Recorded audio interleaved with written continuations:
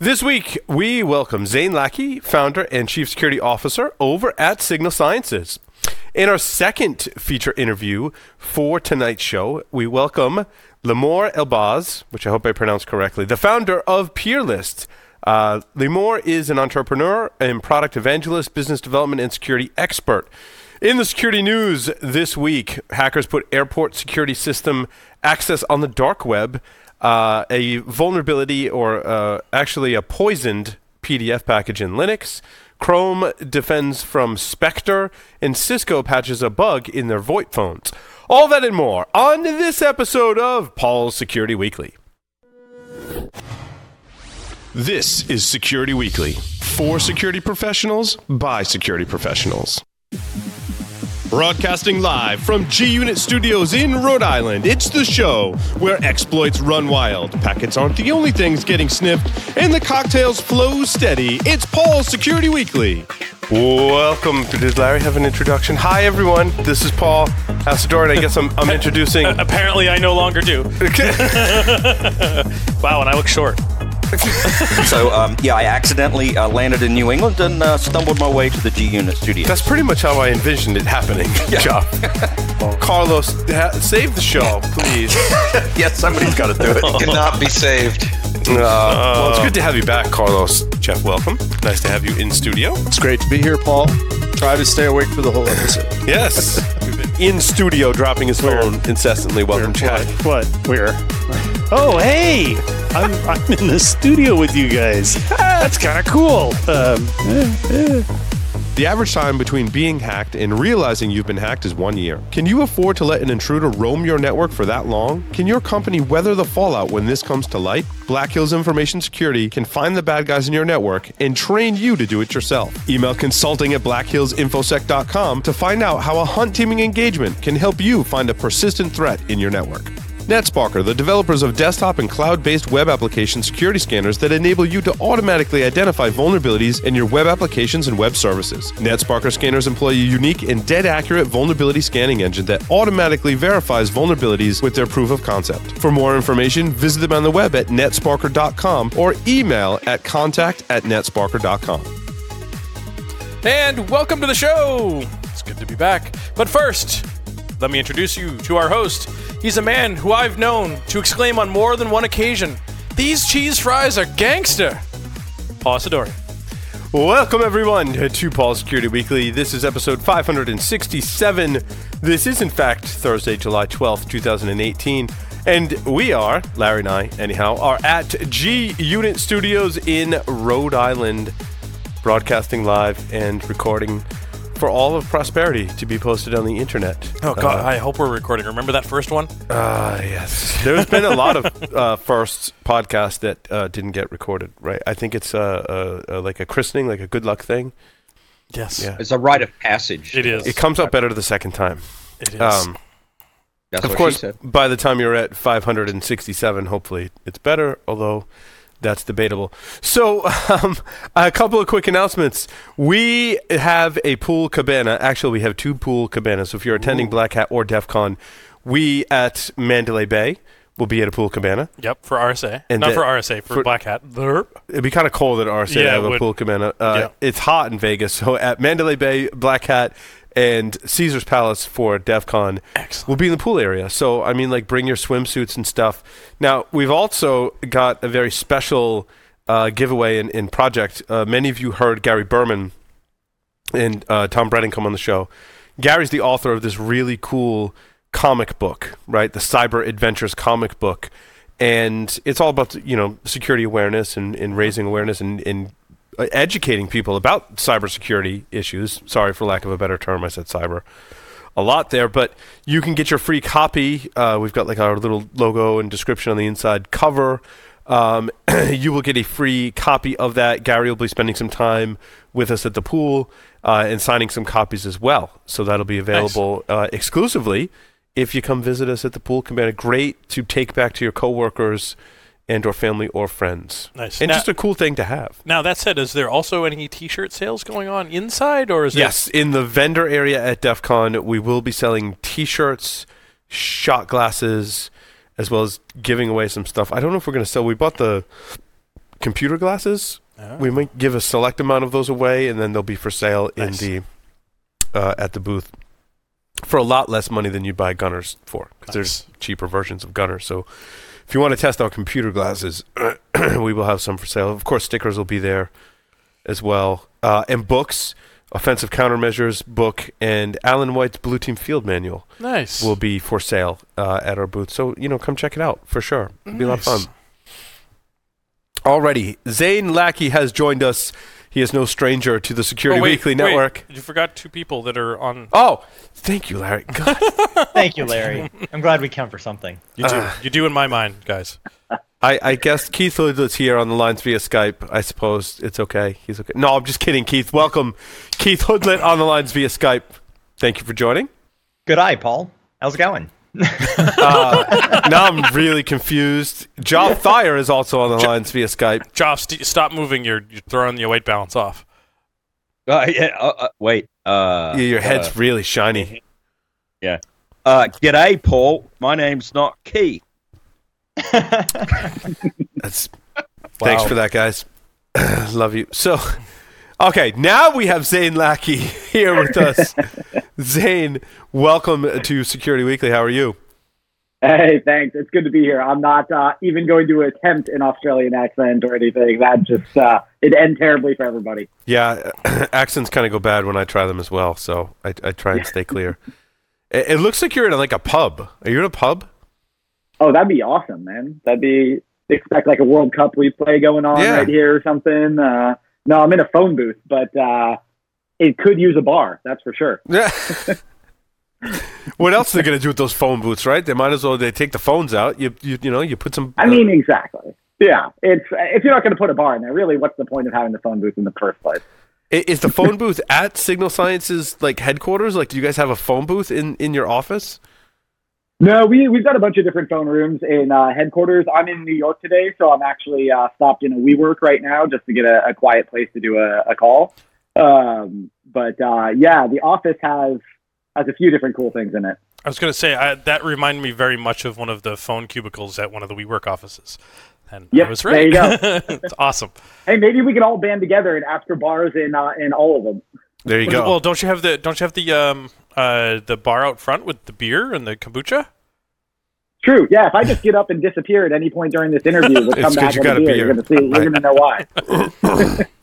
So I suppose we should talk about web application security, although I think redesigning rented office cubicles is a much better topic and more fun in some ways. But Zane, you and I were talking earlier, and I wanted to address some of the challenges and some of the things that we've heard, you and I collectively, that we've heard from enterprise businesses, their security teams, about some of their challenges with protecting web applications.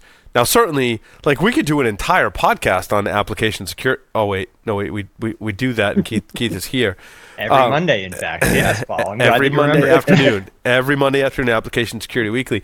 But I wanted to talk about some of the technical challenges and concerns that the various security teams have when they're implementing some type of web application protection.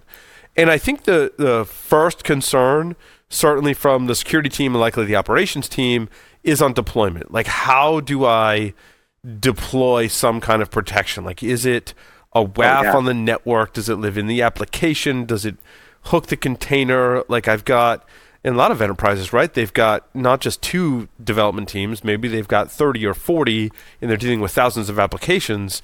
So deployment, it brings forth some very interesting technical challenges. Oh, yeah. I mean, at enterprise scale, you have every different technology. You've got different business units, different acquisitions that you might have totally different political relationships with. I mean, at enterprise scale, deployment is the challenge, for sure. It's something that in my previous CISO role, dealt with a bunch as we had different acquisitions coming in and different teams operating very autonomously and everything like that. It was really that the old model where we had, physical appliances sitting off a spam port in the data center. It worked for how we used to run infrastructure and applications, but you flash forward to how an enterprise is today, and you've got folks operating, some teams in the cloud, other teams looking at containerization and things like that, other teams still in data centers, and you need something that was actually flexible enough to be able to cover all of that. And that was really the position I found myself in, which is that there was looking around on the market, especially across like the legacy WAF vendors that I had in place at the time. None of them were really stepping up to meet that whole deployment challenge. Yeah, and I mean, there's even challenges if you have a traditional architecture, right, in that deployment, just scalability there. And then I think we like to think that everyone's using containers now because we've been talking about it more and more. And we're just like, oh, well, deployment gets easy. Like if you're doing DevOps and you have a container environment, like you just hook the container and it's part of your DevOps tool chain and you're off to the races. And enterprises today, I think as Zane's pointed out, like, they're starting to use it, but I think very few large shops are really like, you can't just flip a switch and go, hey, look, I put everything in. You like containers so much, I put all of your containers inside containers. It's awesome. What is this utopia that you speak of, Paul? And where does it exist? Right? So, Yo, dog, I heard you like containers, so I put containers in your containers. Right. Exactly. Yes, yes.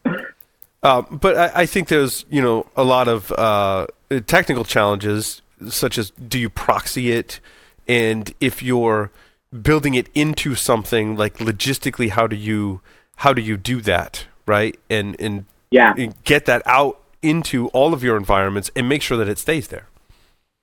Yeah, I mean, what I found at Etsy in my previous CISO role, and then flash forward to today, Signal Sciences, but vendor alert there, was that we really needed optionality, right? We needed something that was flexible enough that I could drop in regardless of the technical architecture, regardless of if it's a super forward-leaning team that's operating inside containers in public cloud, or a different team that's kind of taking the infrastructure as a service approach, and maybe that's in public cloud, or maybe it's in kind of private cloud. And then teams that are still, making minimal changes to kind of legacy applications, still, operating in our data centers and have no immediate plans to move. What the biggest shift that I really saw that I had to live through and kind of lived very painfully was we had to go from that hardware-based model to a pure software-based model. And not the kind of, oh, let's just go make a VM of the hardware appliance that my vendors were really trying to sell me. Like, I needed something that was very software native and that I could drop in and plug into the application or into the web server or function as a software reverse proxy or sit inside the platform as a service offering that teams were looking at. I needed real optionality and real flexibility there. And that was really, we had to learn that lesson very painfully and build a bunch of technology in-house at Etsy. And then that was kind of one of the key facets of the founding story of Signal Sciences is, we really saw so many of our peers seeing the same challenges. And then we stepped out to actually turn that into a product. Keith, do you have comment, questions? I know this is an area that you work in and, of course, the primary host for our Application Security Weekly show. Yeah, I guess the biggest question that I have is, when you're working with those companies that are trying to build this model itself, right? So they don't necessarily have the DevOps model today, but they want to. What does that look like maybe, to start? Do you ever work with those companies that they want this, but they don't know where it's going to fit inside of their tool chain or what have you? And then from there, how do you see Signal Sciences taking those companies and saying, okay, you guys are doing great now, but this is what it could look like depending on your needs or your abilities. So maybe you work with those customers that are really forward-leaning, like say Netflix, for example, is an example of a company that's really forward-leaning. How do you cover that gamut of different companies doing different things? Totally, and it really we really see both sides of that spectrum. Actually, our customers today. So the ones that are at the absolute leading edge of that kind of DevOps and cloud movement, their customers, which is really exciting. And then we have a number of customers who are just at the absolute very beginning of their cloud journey and DevOps journey. And they've got us running in, classic kind of waterfall data center applications. I think really what everyone's facing is the same challenge that we faced in-house as CISOs ourselves, which was that our legacy WAFs, whether that was, Imperva or F5 or Akamai, we were running into so many challenges with them that were causing us so many political nightmares internally that they're really looking for, what we see with our clients is they're really looking for a new approach on that. And sometimes that coincides with their journey into DevOps and cloud. Other times they're just excited that they can solve those massive WAF headaches that they've had for the last several years. And then they're excited that saying, okay, and this is something that's going to support us on our, 24-month journey here to bring some of our applications in the cloud. They're still going to actually work with all of that, but it's by no means a prerequisite of what we see. We see a lot of our customers still in data centers, actually, and they're looking to solve the classic WAF challenges that we've all lived through and those massive pain points. If only not Kevin was here to hear us talking about WAF. He gets so excited when we talk about WAF. Well, because his solution to everything is put a WAF. Just put a WAF in front of it. Yeah. Yeah. Drop some WAF on it. Yeah, exactly. That's see, Zane, you're channeling not Kevin now. Yeah. So here to help. As a follow-up question to that, though, especially for what you guys are protecting against, right? Do you ever see, the detections that you have and the blocking that you're doing lead to actual changes inside of the organization to say, hey, look, you're getting attacked in this way, and then suddenly you see the companies turn around and say, oh my God, we're getting attacked. We need to actually start doing application security now. Is that like something that you've encountered before? And if it is, how have you seen that change kind of the way that your companies that you work with behave? Yeah, there's kind of two sides to that question of around like kind of the blocking and all of that, and then the real vision, which is on the visibility and the behavior change and everything there. The blocking side, I mean, the dirty secret of WAF that we've all known through all of our careers, right, is that you never actually get the WAF into blocking mode, right? You go put it in monitor mode, you show the auditor that it's there, and you turn it off as fast as possible before it actually breaks real traffic. The exciting and crazy statistic that we get to share is that I don't expect anyone to believe, because if I saw a vendor on a podcast saying this, I wouldn't believe them. But it's that 95% of our customers are in full blocking mode for their production traffic, with no learning, with no tuning, none of that, which is it's a metric that we're particularly proud of. But then that leads into the back half of your question, which is, really affecting behavior change, which is we all as security teams are so underwater that we need ways that can kind of bring security visibility to our application teams and our DevOps teams and give them visibility and really do it in a way that hopefully kind of starts to change behavior and makes them more kind of focused on security. And that's been actually some of the most, just personally rewarding feedback that we've gotten from security teams is we've had that situation happen with our clients multiple times. They've been able to drop us in and then bring the visibility directly to the application teams and give them dashboards and kind of insights and plugging into their DevOps tool chain or their logging tool chain or anything there so that they can start to really own the security health of their own services. And we've seen folks come back and say, this part of the service, we never expected anybody to attack. So we weren't prioritizing any of the findings that you, the security team, had sent us. And then they start to see real attacks there, and they can go back to the security team and they say, hey, we're actually going to prioritize in our next sprint some of those issues that you'd raised with us because we're actually seeing real people go there. It's not just the security team, yelling about, there's going to be threats. They're actually able to see real data. I think the biggest comparison, actually, I think is really with teams that have deployed any of the performance monitoring tools. So Datadog, New Relic, AppDynamics, any of those, and how it's able to really bring capabilities to the application team so that they can start to look into the performance health of their services. They're using us in the same way, but for security. Zane, I want to segue from that and talk about another issue with, I think, both accuracy and kind of overcoming the challenges that we've had with WAF. And I think you were kind of describing some of the differences between the technologies today and why, when we look at WAF and maybe RASP technologies, why is it so difficult to tune it, to trust the accuracy of those products? And can you just speak to that? You talked about regular expressions and versus those approaches. I think that's important because as practitioners, we're like really, why doesn't that work that way? And when you said, it's like regular expressions trying to be applied to every request, I was like, wow, that resonates with me. Why is that? Yeah. I mean, let me share a very painful and embarrassing story on this, which was a time that I caused a pretty sweet outage across Etsy because I had turned on one of our legacy WAFs in blocking mode. And it decided that any request that contained the words union and select must be SQL injection because those words are in there. So it has to be, their regexes and their signatures lit off on that. What it was select the Union Jack flag at checkout And so he turned that on and broke the entire UK. Oh, no. And if you want to have a fun story to share with the business, it's why you flatlined all graphs for an entire geography because you turned on a WAF. That was a fun Tuesday morning, let me tell you. And it really started to inspire a lot of this kind of shift in the way to think about detection and coverage on the WAF side of things.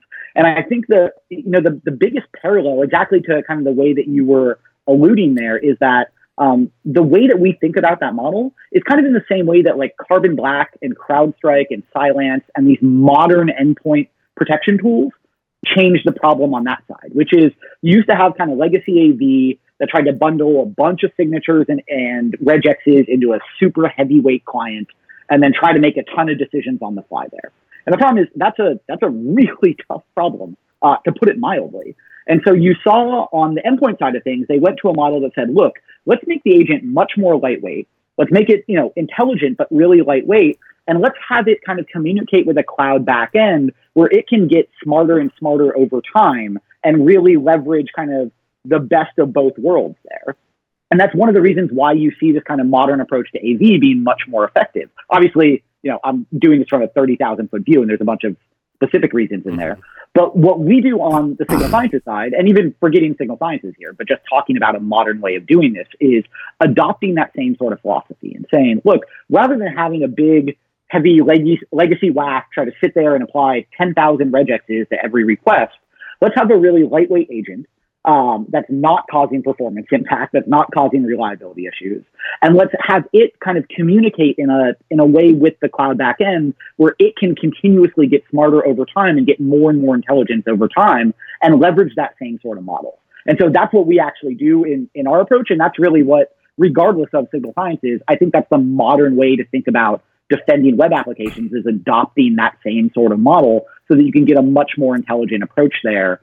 Rather than trying to bundle 50,000 regexes into a super heavyweight agent that kills your performance and your reliability and you with false positives. And what's kind of upsetting is that I think in both approaches, that whether it's 50,000 regexes or like the cloud-based approach, they're both trying to call it machine learning. And what we've learned to dice through is, no, those that are actually applying machine learning and making it practical and usable, and not just using it as a marketing term, are the ones that are actually able to help people improve security in their organizations. Oh, absolutely. I think if we each say machine learning 3 times in a row, we summon a VC in a term sheet. Right, yeah. That pops up. Beetlejuice. Oh, wait. Exactly. Wait a minute. We need some blockchain in there, guys. Come on. Let's oh, man. Well, you got to do something with all your AI. That's for sure. In the, right. In the cyber. But and we joke though, Zane, but artificial intelligence isn't, that's not what we're talking about, right? We're talking about analyzing data and deriving some conclusions from that data and then applying that knowledge, giving it to the lightweight agent that's in your application. That's exactly it, right?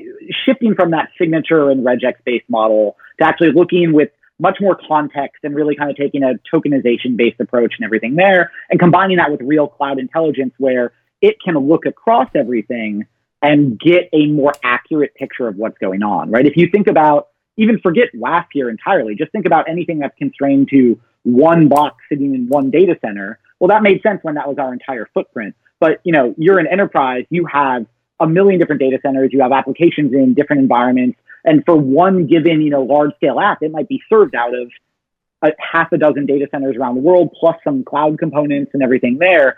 And so if it's just trying to make decisions on only having one small view of the picture versus kind of taking a cloud approach where it can stitch everything together and really get much more context, it's pretty obvious which is going to just inherently be able to make a better decision.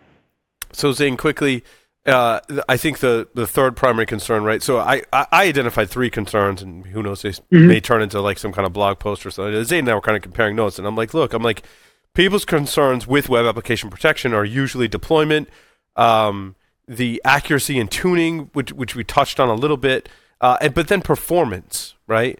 Yeah. They're like, if I put this in my app, is it going to make it slower? Like, they're very concerned about that, and rightfully so, because anything that's looking at traffic and making decisions could potentially impact performance. Another piece of software running on the system. In some cases, it's my developers are so bad they can't write an efficient web app to save their lives. If this makes it slower, so it makes performance even more of an issue, right? But we've got to have something because they can't code a web app to save their lives. Help me. No, totally. I mean, and this, I think, applies to any new tool you bring into the organization, right? Sure. You speak to any security person who's done a rollout of a new product inside the organization, and whenever a performance issue happens for the next 6 months, that's the first thing to get blamed, right? And so could not agree more about that point, like we were talking about before. I really think there's kind of two ways in which you solve that problem, and which helped me internally as a CISO whenever I saw vendors taking this approach. I'd say the first is you have to do it architecturally, right? You really have to have an architecture that doesn't just say, oh, trust us, we won't crash and we won't break anything. Like, that doesn't fly, right? You need an architecture that kind of is provably fail open, has components that are entirely designed to be able to make hard guarantees around performance and reliability, and show, from an architectural perspective, even if everything goes wrong, here is the impact. And that impact can't be that the customer traffic goes down. It has to be, okay, here's a fail open strategy. Here's how you're going to be alerted but not impacted, and all of that. And then the other side is really visibility into this, right? Because you can't have a black box deployment. You really need to be able to say, look here, and this is actually an approach we take in Signal Sciences, but this is really abstract and applies to any kind of modern security tooling. You need to provide visibility into the performance of your own software there. And so we actually have a whole separate set of dashboards that customers can look at that just show the performance on the box of both the agent and the box in general. And so, when you deploy and then 2 months down the line, the team comes to you and says, hey, we're having performance issues, it must be that new security thing that you deployed. You can actually show real data and say, nope, look, it's not. We've actually got visibility into this.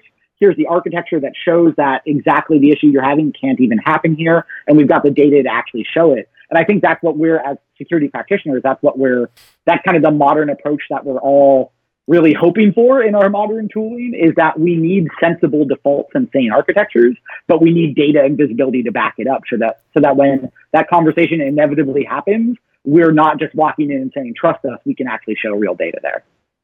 That's awesome. That's awesome. And I've seen those dashboards. They're very nice, by the way.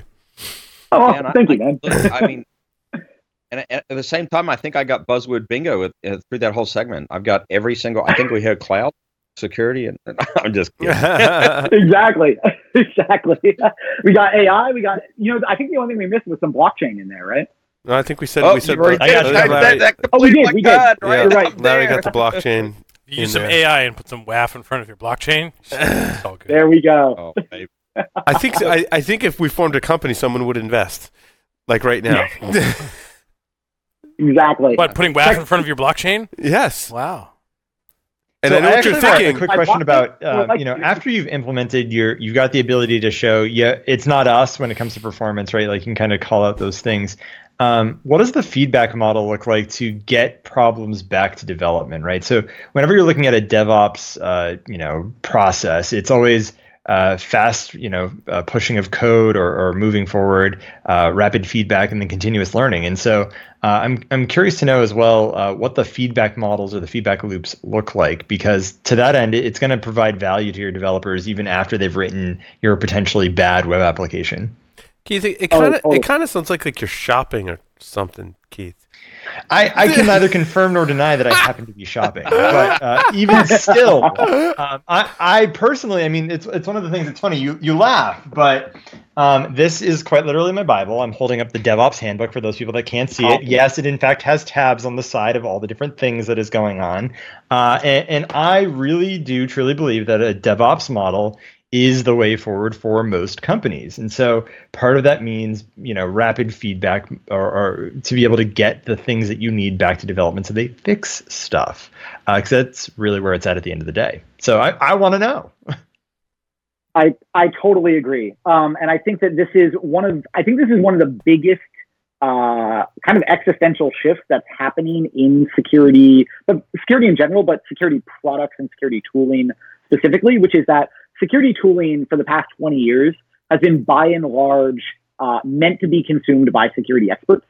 And then it kind of gets kicked over the fence to development. And that feedback loop, I mean, if we're being honest with ourselves, has not worked out well, right? It's been really tough from both sides. And so one of the hallmarks I would say that I look for of kind of modern security tooling that I'm bringing into my own organization to defend my own stuff, is really around security tooling that can meet developers and meet DevOps teams where they already are. And a lot of that is just starting with plugging into the tools that they're already using. Right? So we actually, in our own platform, we end up seeing some of our most commonly used integrations being Slack, PagerDuty, Jira, Datadog, and then on the other side of things, Splunk and Elk, and then some of the classic SIEMs as well. But you have to be able to meet, like, what identifies a modern security tool to me is one that can actually meet the teams where they already are, so that you're not trying to impose more work on them and saying, oh, you have to remember to go check this thing once a week. No one's got time for that. You have to be able to say, hey, we're going to be able to send your team an alert in Slack or trigger a ticket being created in Jira. So it's already part of your workflow. And exactly to your point, really creating that feedback loop, whether they're embracing DevOps or not, it's about meeting development teams and ops teams or DevOps teams where they are and in the tools that they already use, so that you can empower them with information that's very relevant from the security side, but you're not asking them to do more work to go get it. Paul, it's almost like he listens to Application Security Weekly. DevOps handbook there and the premise. Yeah, see, so Zane's in the know, man. Like, he's been doing this stuff for a long time. So Keith and Zane, question, because I haven't seen it a lot, and I think maybe this goes to Keith, your comment about this is where I think a lot of folks want to be, and this may be a little bit off tangent, a little bit off reservation, so to speak. But how many folks do you guys encounter that are actually using Slack for security type notifications as part of their daily workflow? Zane, feel free to go first. I've seen a few, okay. But I comment on that after. I see a mix. I'd say it's Slack in particular tends to align pretty heavily with kind of where they're at on a cloud or DevOps journey. Like, the further that they are on that is more likely that Slack is in there. I tend to see Jira much more common across the spectrum. And then I see PagerDuty a fair amount kind of mixed in there as well. Slack tends to come in when they're a little bit further in the journey. And then other times you'll see, I think this was part of your question as well, is it the development teams using it, or is it the security teams using it? And I tend to see the development teams gravitate to Slack much faster than the security teams do. But that I've seen the reverse in organizations as well, where the security teams are all in on something like that, and the development teams haven't picked it up yet. And so, I'd say there's no rule. There's just kind of the broader set of data that we're seeing there. Okay, good. Because I question that because for me, when I specifically think about the security side, when you move to a cloud-hosted based service, and then you're going to dump all of your security alerts in a cloud-hosted based service that's potentially shared on infrastructure between a whole bunch of folks, that makes me have some questions. So I think the reason that people do it, though, Larry, quite frankly, is because Slack has a lot of really great automation built into it. So the alerting, the ability to kind of do one touch, not necessarily one touch fixing, but like going and getting all the details or additional details, or running bots that will then start to show you the automated chain that is taking place as a result of the alert that you received, right? So to mirror what Zane said, I would agree that most companies, as they move closer to that, cloud native model or DevOps model, are probably using Slack. But I would say that some of the enterprise organizations that I have spoken with, in my history working in vendor space, I guess you would say, and now no longer in vendor space, is some companies will gravitate toward more of what their business is using. So if they're a heavy Microsoft shop, they're probably using SharePoint, they're probably using Microsoft Teams, they're probably using a whole host of Microsoft products like Office 365, et cetera, right? Dare we say Skype for business? No, you can't. Yeah. So that you still sometimes see that, which is scary and sad. But still, wait, and hold on. So Slack is used for more than just Giphy, like image. Believe it or not, Paul. Yes. I should teach you the ways of Slack. We can have a conversation after. Oh no, I love Slack because it gives me the facility to use Giphy and upload memes. That's really just and I like it because of some of that automation. I'm just questioning. For a while, you had some great automation, but when you put it in its own channel, it was awesome. Oh yeah, we had some social media, alerting coming. I couldn't. There wasn't enough benefit there, and Right. and that's again why I find it interesting that enterprise teams are using it, because I'm like, I've tried to use it to help our business, and it's not really alignment, and we just kind of use it for communication and silly things. But obviously, there's some great use cases on the enterprise side. There are some for doing that. huge use cases. Yeah. And now that I think about it, when you're on a development team, there usually is some type of, back not too long ago, it was Jabber, right? Was it Yep. Jabber It was or Jabber. Silk? Jabber It was or Silk. Silk. Yep. And then before that, it was IRC, Yep. right? Was the big, but now it's really just Slack. So Slack. Admittedly, I've even seen it used by sales teams, believe it or not, right? So like celebrating a win of receiving a purchase order, or following up with things that are connected out into Salesforce, for example. There's what do those Giphy images look like? celebration. I'll just put it that way. I'll leave it at I think there was one that showed up in our channel, something about being lit. Yeah. Yes, exactly. Anyway. But yeah, Sorry, needless to say- I totally derailed you, Keith, which is one Yeah, of my I favorite. was It's just gonna one of say my that. favorite pastimes. What you would probably see, Paul, is there are probably pockets inside of large organizations that are using Slack and aren't supposed to be using Slack. Yes. It's kind of the other thing, right? There's definitely those teams that are using Shadow IT here. So Yeah. So Zay, not to get nostalgic, right? But when we first started working together, that is our organizations respectively, I think you guys were just going for your Series A. Yeah. At the time. Yeah, yep. And That's right. I really truly feel like, and I believe me, I don't say this about every company in our industry, right? Like you guys have just like skyrocketed and have just continued this like monstrous growth in the industry. And I know this isn't like a Business Security Weekly or whatnot, but I just want to point that out for our larger audience. We tried to keep this more technical, but like your story is really cool and just a continuing Thanks, journey of man. just like awesome. And I see that in all the people I speak with in our industry and our community. Like you guys have just been knocking it out of the park. Like how'd you do that? Like what's the secret to your success? Well, first of all, thank you so much, and we've got a long way to go for sure. But I think, I think the trait that we have that I've always looked for in the vendors that I really want to work with is we come from being practitioners, right? Yeah. Like the reason that we built Signal Sciences is because we had the same problem that so many of our peers have had around legacy WAF in the past, and we finally got so fed up that we built something in-house, and we finally decided, hey, we're going to bite the bullet and become vendors ourselves because we really care about solving these problems, and we really feel so many of our peers going through the same thing. And so I think that like some of the best vendors I've ever worked with, right, like Duo and Hurumir's Canary, and all sorts of really interesting folks come from being practitioners, and that's kind of the best screening method I do, because we all get just avalanche of vendor email. Everyone, even me, the CISO of a vendor, I still get 1 million vendor emails a day. Oh, I can do you one better, dude. We're registered as press and media for Black Hat. I get probably 25 emails a day. Do you want to meet with this person, that I person? believe it. And then what's nice now is, and just to comment what you're saying, like Security Weekly is built the same way, right? Like we're practitioners. Yeah.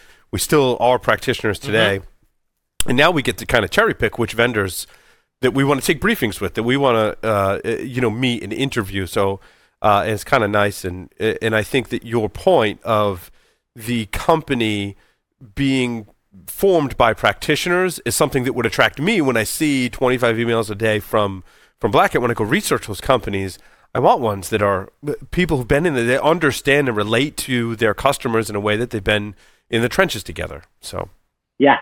Oh, that's exactly it. And you kind of beat me to the punchline there of why I enjoy my conversations with you guys so much. Is like, it's great when you get to actually have real conversations with other practitioners, right? Because we're all facing the same stuff. And the more that we can help each other, the better. And it's probably always my favorite conversation. A great time to remind our audience that in the pool area at Mandalay Bay, Signal Sciences will be next to us. And the whole reason we have a pool cabana is because last year Sam came to me and said, I was just out at the pool and Signal Sciences has a cabana. And I'm like, yes. Like, she didn't have to finish the sentence. I'm like, I know where you're going. And I'm like, totally yes. Like, next year. And she was like, so for both Black Hat and I'm like, yes, for both conferences. So at Black Hat, we'll be next to Signal Sciences. So when you get to visit us or visit Signal Science, visit us at the pool, you'll also have Signal Sciences right next door, so you can stop by and have a chat, which is great. Yeah, I'm looking forward to hanging out by the pool, and we all get to escape the vendor area that way. Yes. So we all go hang out and have a good time there. And Zane's going to be wearing a Speedo. It's going to be awesome. It's going to be awesome. What? Him too? Sweet. Now I feel really bad that I'm going to miss this. We've got some Security Weekly branded Speedos that we're thinking about printing up, Zane. So, There we go. Did they say Twitchy pwned my box? No, I was telling them about that. That goes way back in history. Yes. Hey, in some countries, Speedos are acceptable. Okay, Joff, seriously, they'll leave your Speedo at home. Just saying, love you and all, but... They're acceptable, but I make that for the last Speedo look time, they're good. not acceptable on stage. You have to be wearing them at the pool. Right. Yes, not at the conference. That would be hilarious, though. Ellie tells me. Now let's see if Joff's memory holds up for Black Hat DEF CON. Joff won't be there, though. No, I'm not gonna be there this year. Yeah. I gotta put Black Hat on my list one of these years. Maybe next year.